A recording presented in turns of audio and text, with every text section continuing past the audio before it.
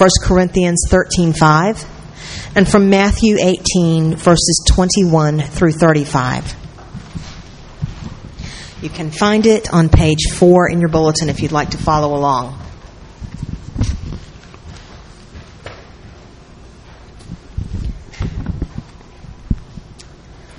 Hear the word of the Lord. Love is not easily angered. It keeps no record of wrongs. Then Peter came to Jesus and asked, Lord, how many times shall I forgive my brother when he sins against me? Up to 7 times? Jesus answered, I tell you, not 7 times, but 77 times. Therefore, the kingdom of heaven is like a king who wanted to settle accounts with his servants. As he began the settlement, a man who owed him 10,000 talents was brought to him. Since he was not able to pay, the master ordered that he and his wife and his children and all that he had be sold to repay the debt. The servant fell on his knees before him. Be patient with me, he begged, and I will pay back everything.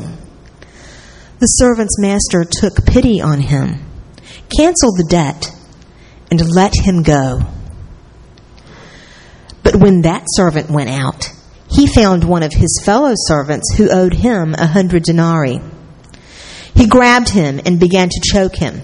Pay back what you owe me, he demanded. His fellow servant fell to his knees and begged him, Be patient with me, and I will pay you back.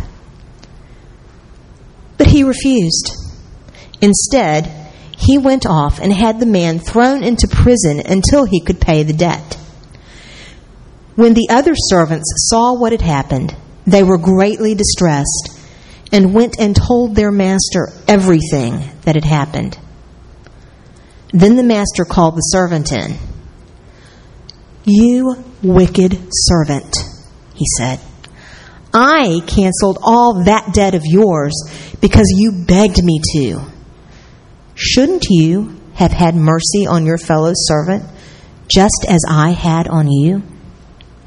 In anger, his master turned him over to the jailers to be tortured until he could pay back all he owed. This is how my heavenly Father will treat each of you unless you forgive your brother from your heart. Hear the word of the Lord.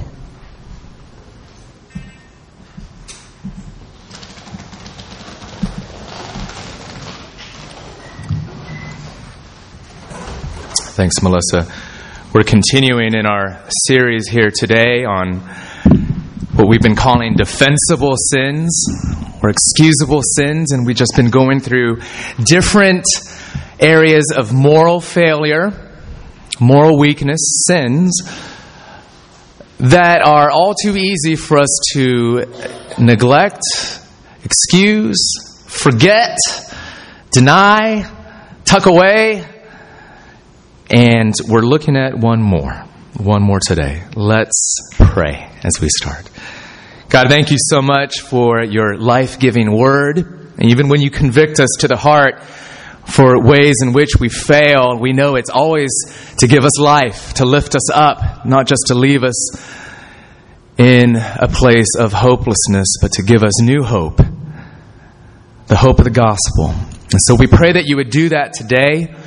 And that even as we talk about this unique area of darkness in our lives, we pray that you would always do it in light of your light, the light of your Son, that you would draw our attention to Him. So help us to see Jesus even more than we see our own sin. We pray this in Jesus' name. Amen. In your opinion, what's the hardest stuff to forgive? Going through life, you have relationships, different people that wrong you, that hurt you, that sin against you. What's the hardest kind of sin or evil or wrong that's the hardest for you, for me, to forgive? Sometimes it's the stuff that's the most painful, right? A devastating incident or event, maybe a word that was spoken or actions, ways in which we felt violated, maybe even possibly emotional or physical abuse that you have in your life, or maybe just a way that somebody flat out just wronged you and it lingers in your heart and it's hard to cut them loose. But sometimes the hardest stuff to forgive is the repetitive stuff. Doesn't have to be a big deal on its own, but it's the little things that add up again and again and again that creates our deepest resentment. The ways in which you've been snubbed or wounded by the same person again and again and again. And we see this especially with people that we live with or that we've known for a long time, maybe a friend or a roommate, people in which you find yourselves in the same repeated situations, in the living room, in the kitchen, in the home, maybe family members, spouses, children, parents, or people that you interact with on a regular basis, bosses, co-workers, or even perhaps neighbors.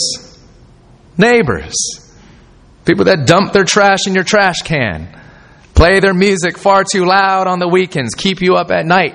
Or maybe a certain racial group, people for whom it's far too easy for you to draw conclusions about them based upon skin color or cultural preference and practice alone. Whatever it might be, it's that thing that keeps harping on us again and again. Sometimes it's not a fierce anger. Sometimes it's not a deep, violent thing in our hearts. Sometimes it shows itself just in the form of annoyance. We're just being bugged by a person. I think this is what the poet William Blake was getting at when he said, all too wisely, it's easier to forgive an enemy than to forgive a friend.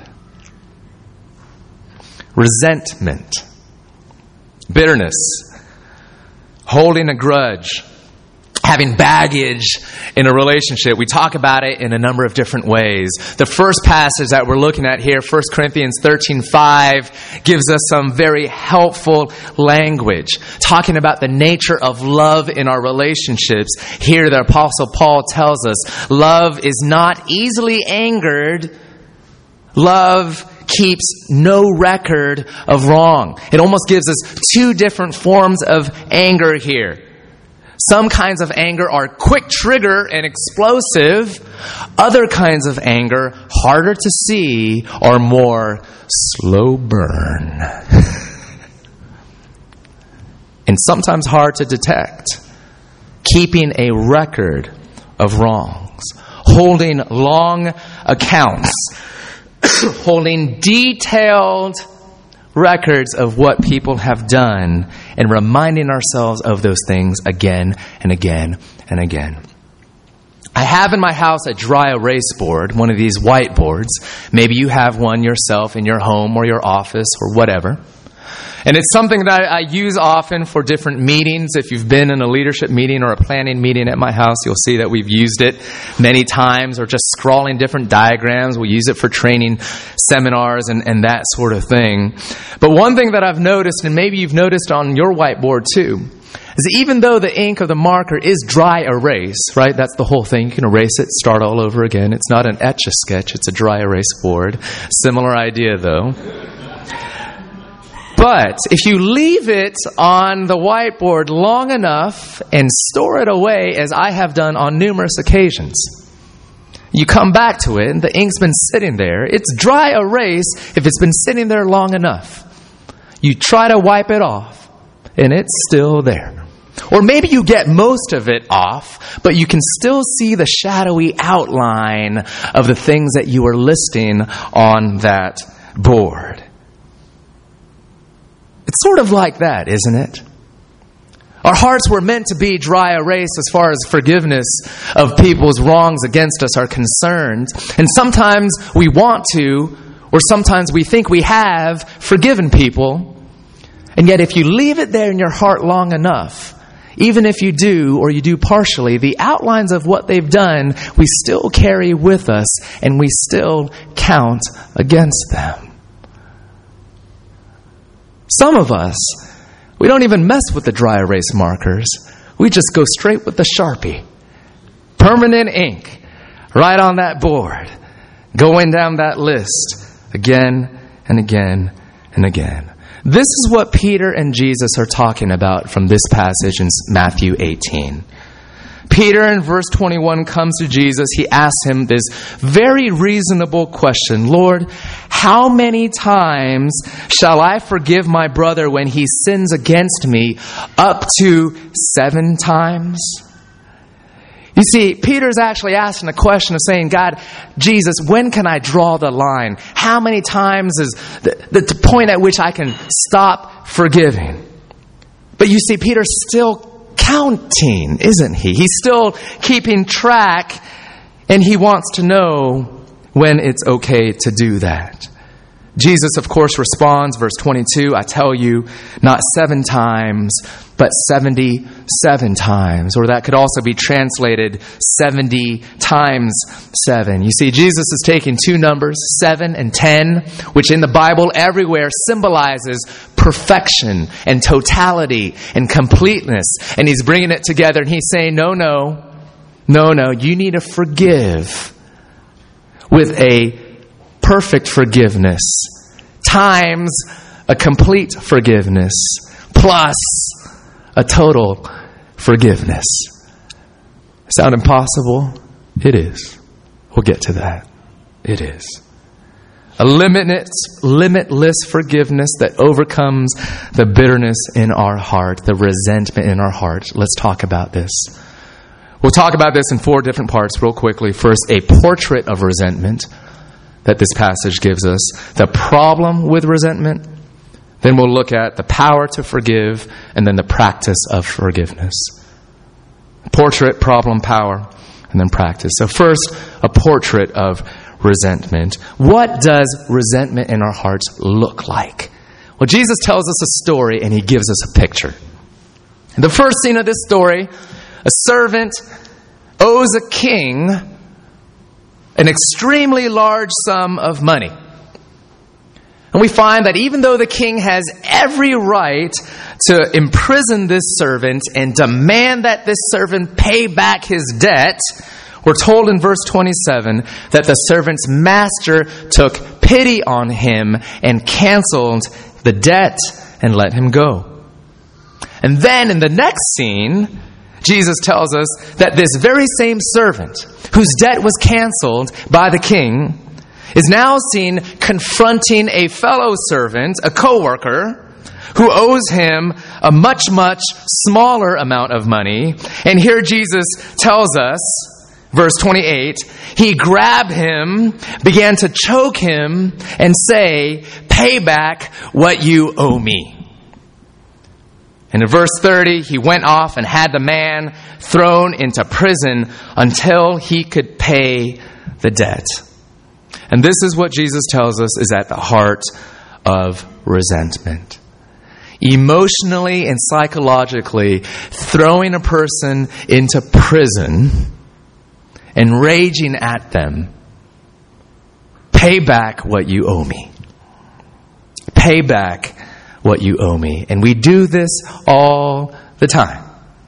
So many ways, creative ways that we take payments from people in our relationships.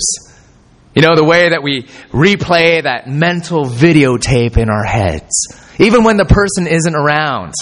But we're replaying what they've done, and we zoom in, and we slow it down, slow-mo, and we hate them for it in our hearts.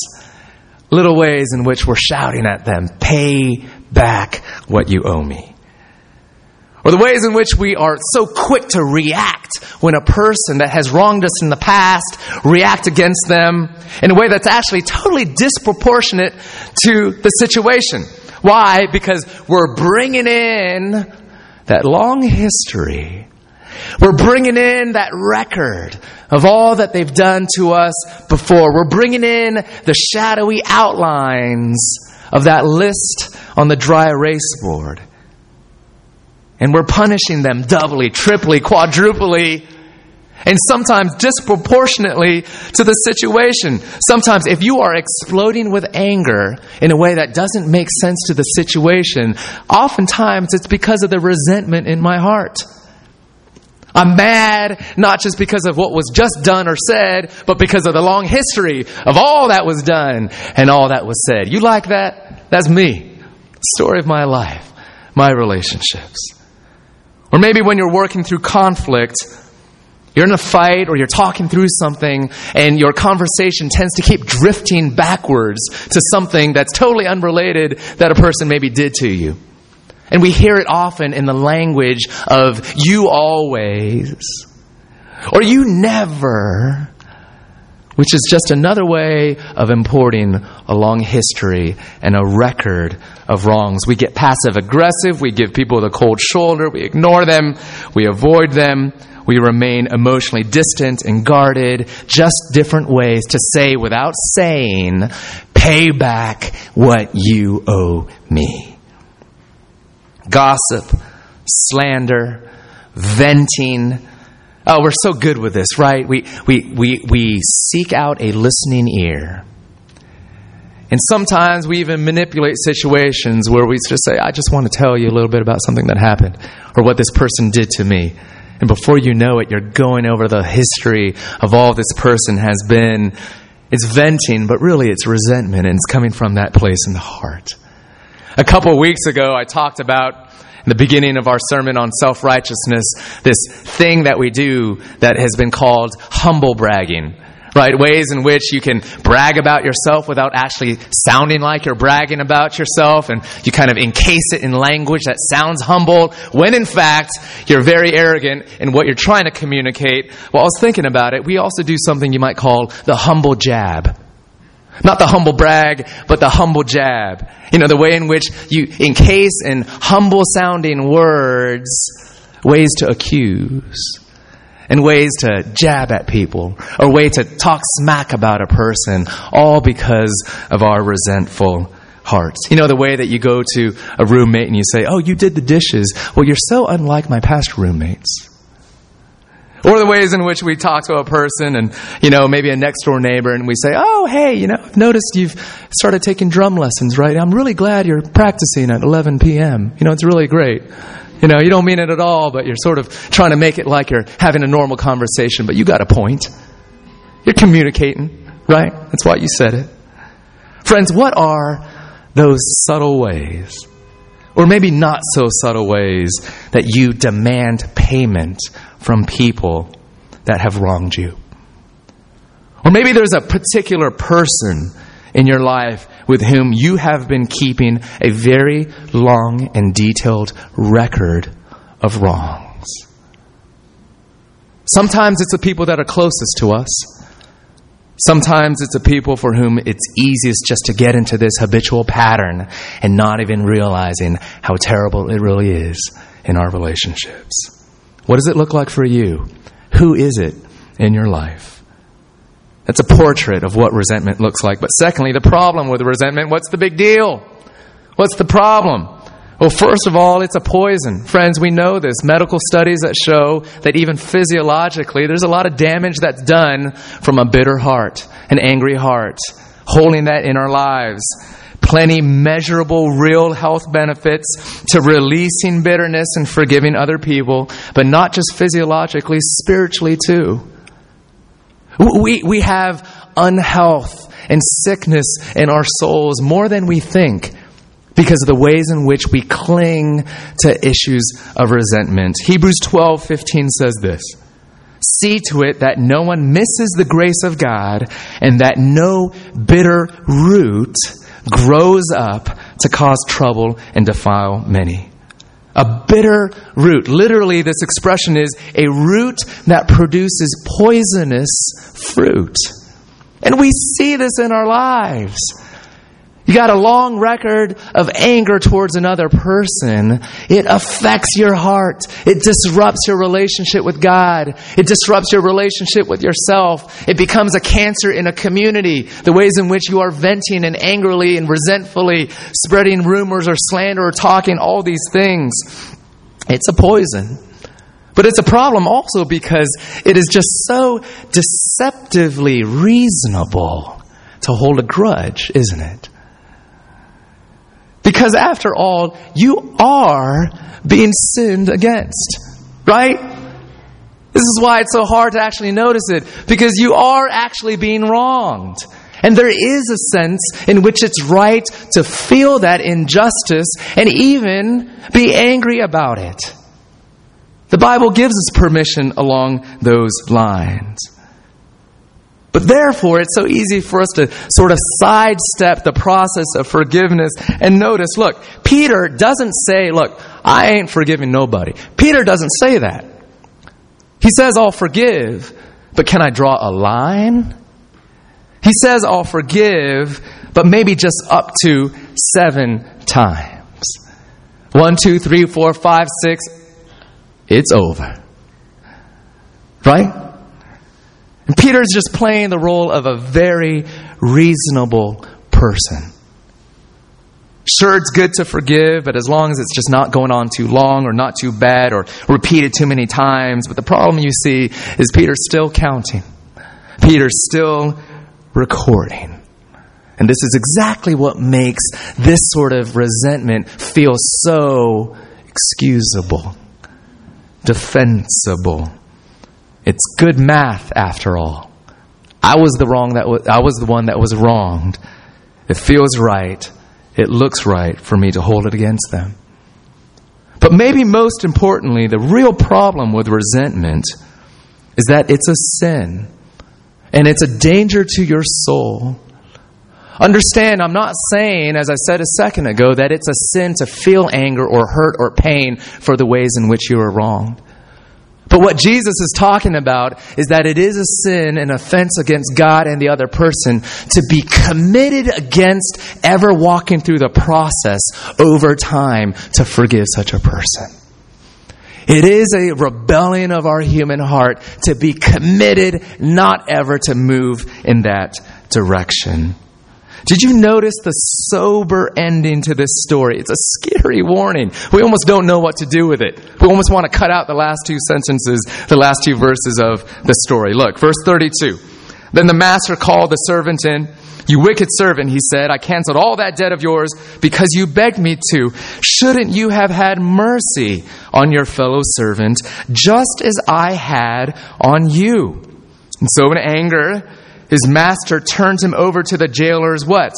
To be tortured until he should pay back all he owes. And then Jesus concludes, this is how my heavenly Father will treat each of you unless you forgive your brothers from your heart. And this is what Jesus is saying.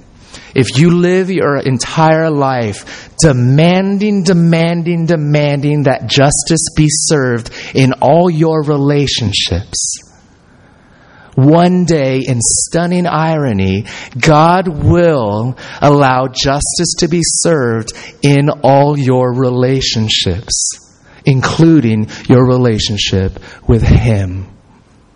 If you're asking for a universe and a world in which justice is the operating principle and not mercy, one day, just one day, God will give us what we demand.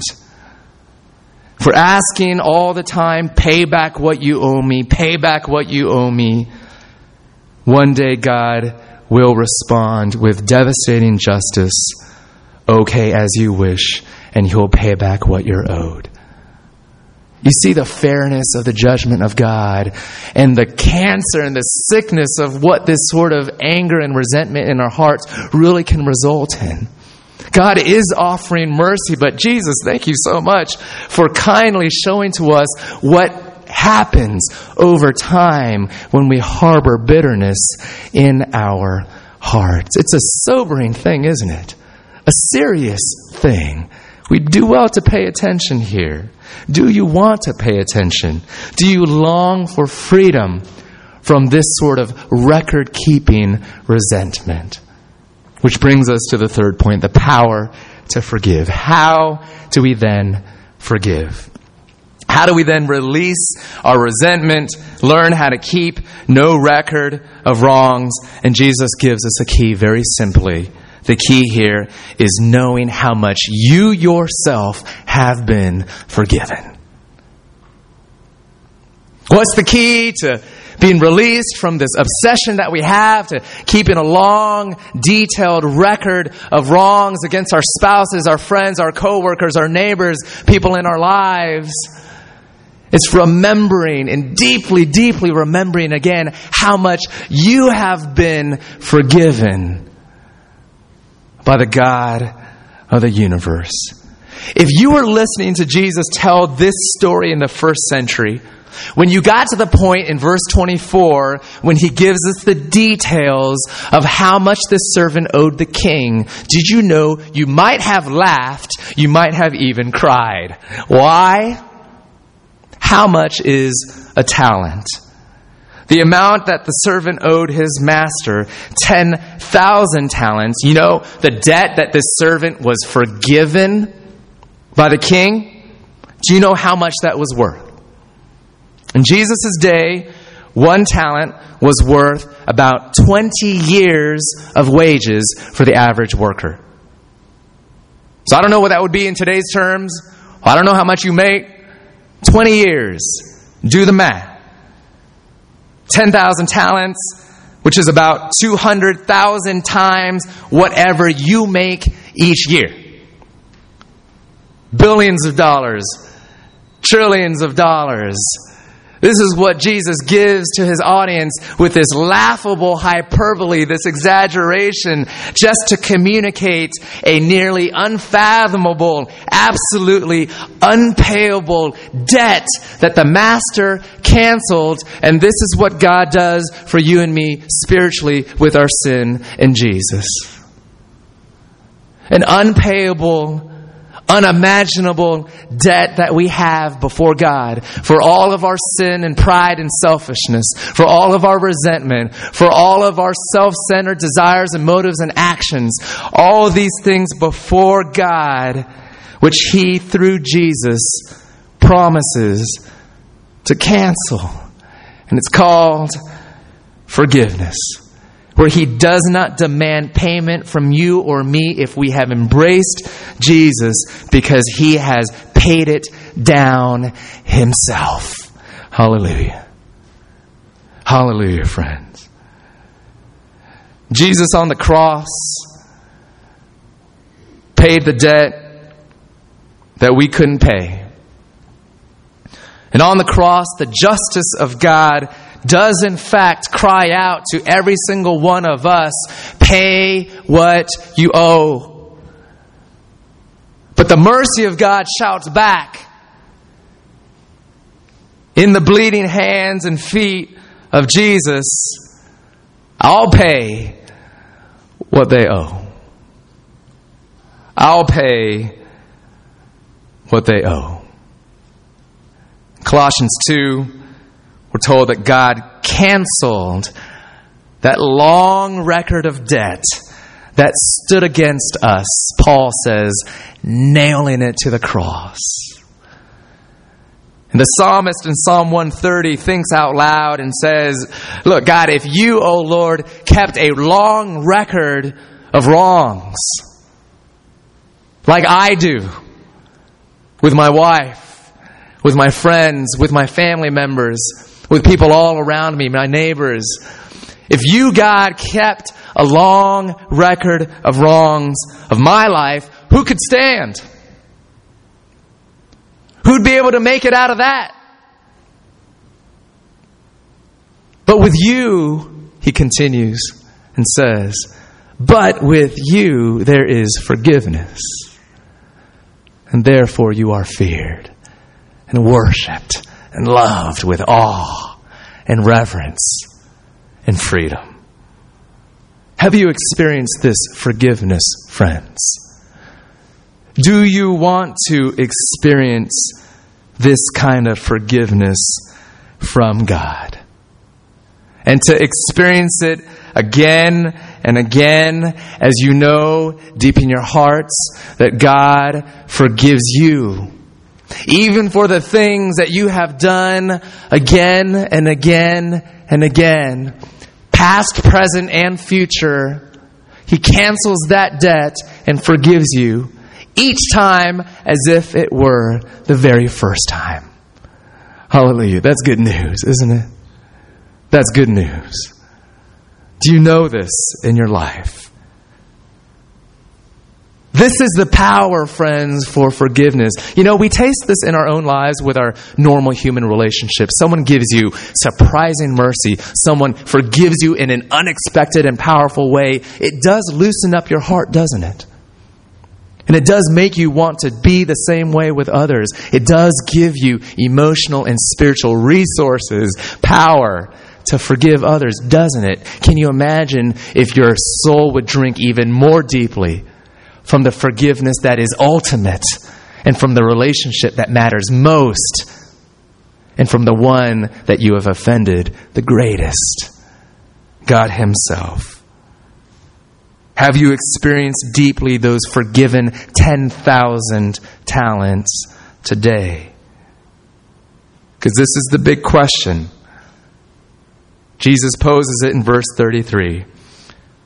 Whatever that friend or that individual you have in your life, the one that you keep the longest records for, the area of life that's hardest for you to forgive, this is the question. Shouldn't you have had mercy on your fellow servant as I had mercy on you?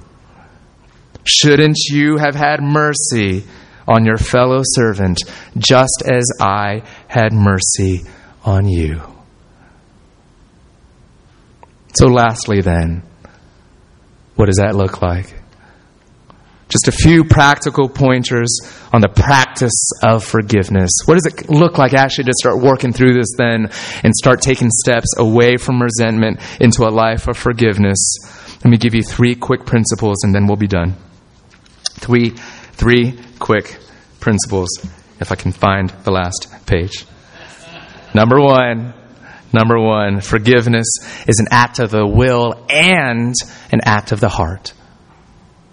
Forgiveness is an act of the will and the heart. Look, forgiveness does need to engage our emotions. Jesus is very clear about that. Verse 35, he says our forgiveness needs to come from the heart.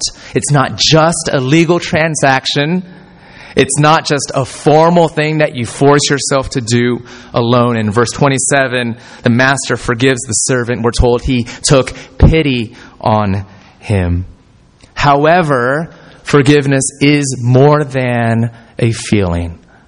It does require feelings, but it's more than a feeling. First and foremost, friends, forgiveness is a promise. First and foremost, forgiveness is a commitment, an act of the will, not to make the other person pay down their emotional debt to you whenever you have an opportunity to do so, but rather you will pay it down yourself.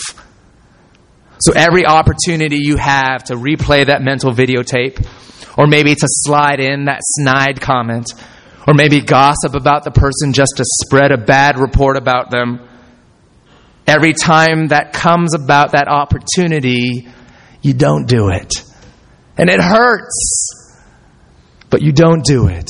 And you promise yourself, and you promise yourself, and you renew that promise again and again and again. C.S. Lewis, Christian writer from the UK, he writes this: look, we forgive, we mortify our resentment, then a week later, some chain of thought carries us back to the original offense, and we discover the old resentment blazing away as if nothing had been done about it at all.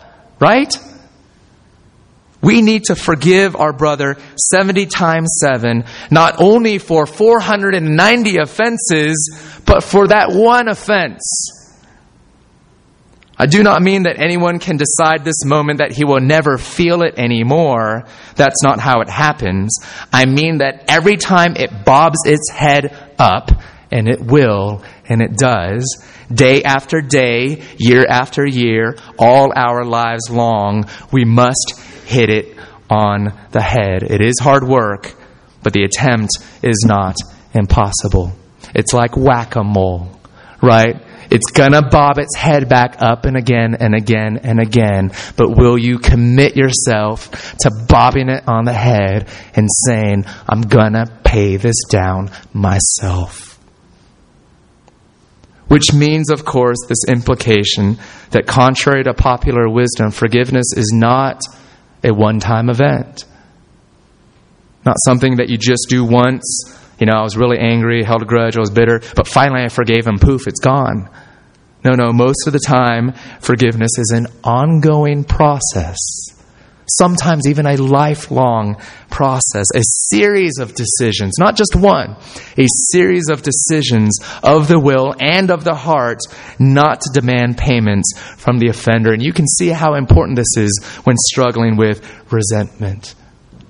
Expect it to pop up again and renew that commitment of mercy again and again and again.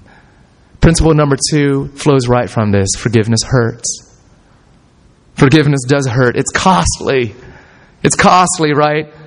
You're not only canceling someone else's debt and not making them pay, you're actually paying it yourself in the heart.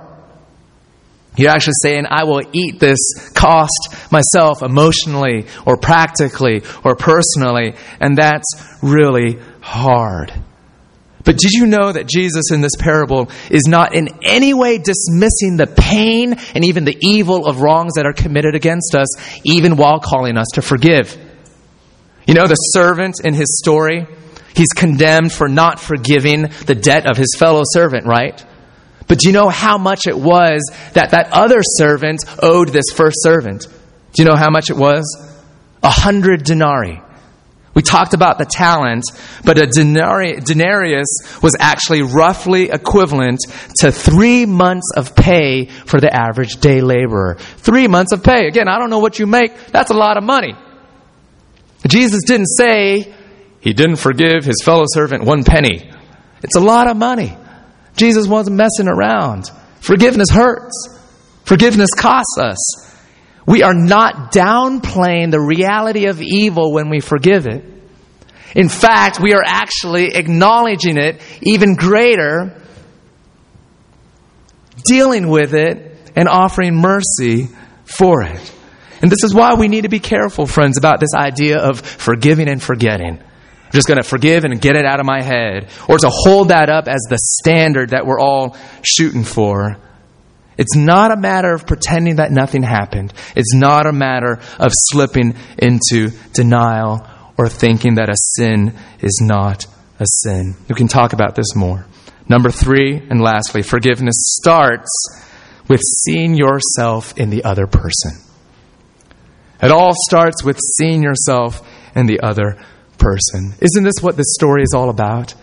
What makes it so laughable about what this servant does to the second servant? After having just been forgiven billions, if not trillions of dollars in Jesus' story, then goes over and doesn't forgive his servant. Jesus almost tells the story in perfect parallel fashion, right? What's he trying to say? You're just foolish. You're outrageous because you're that guy.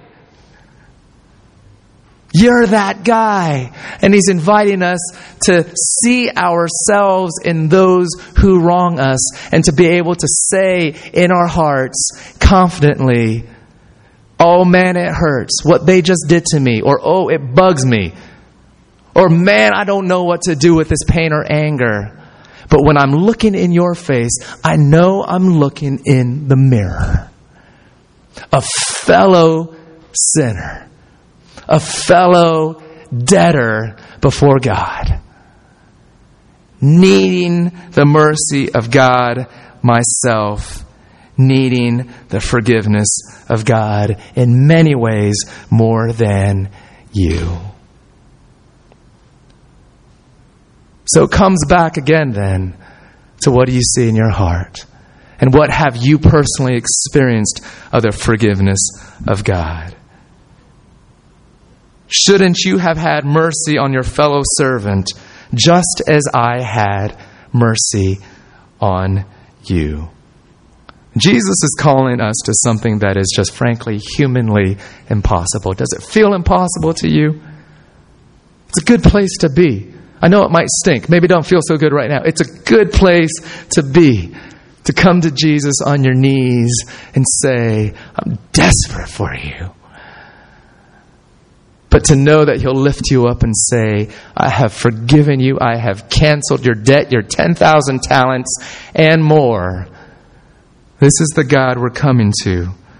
The God who Himself has loved us with this sort of love. A love that keeps no record of wrongs. Friends, love one another as Jesus has loved you. Let's pray. God, we thank you for this word that speaks truth into our hearts and rattles us to the core in some ways, and yet also gives us hope to know that you have not left us alone and you haven't said, look, go figure it out yourself and come back when you're ready. You've given us everything we need, every power, your Holy Spirit persuading us of the forgiveness of you, God, through your Son, Jesus, enabling us, and for some of us, maybe for the first time, to start, maybe not complete right away, but to start the process of releasing records and being free from resentment. Teach us how to do this. And maybe most of all, God, make it a joy. We praise this in Jesus' name. Amen. Let's stand together. We're going to sing.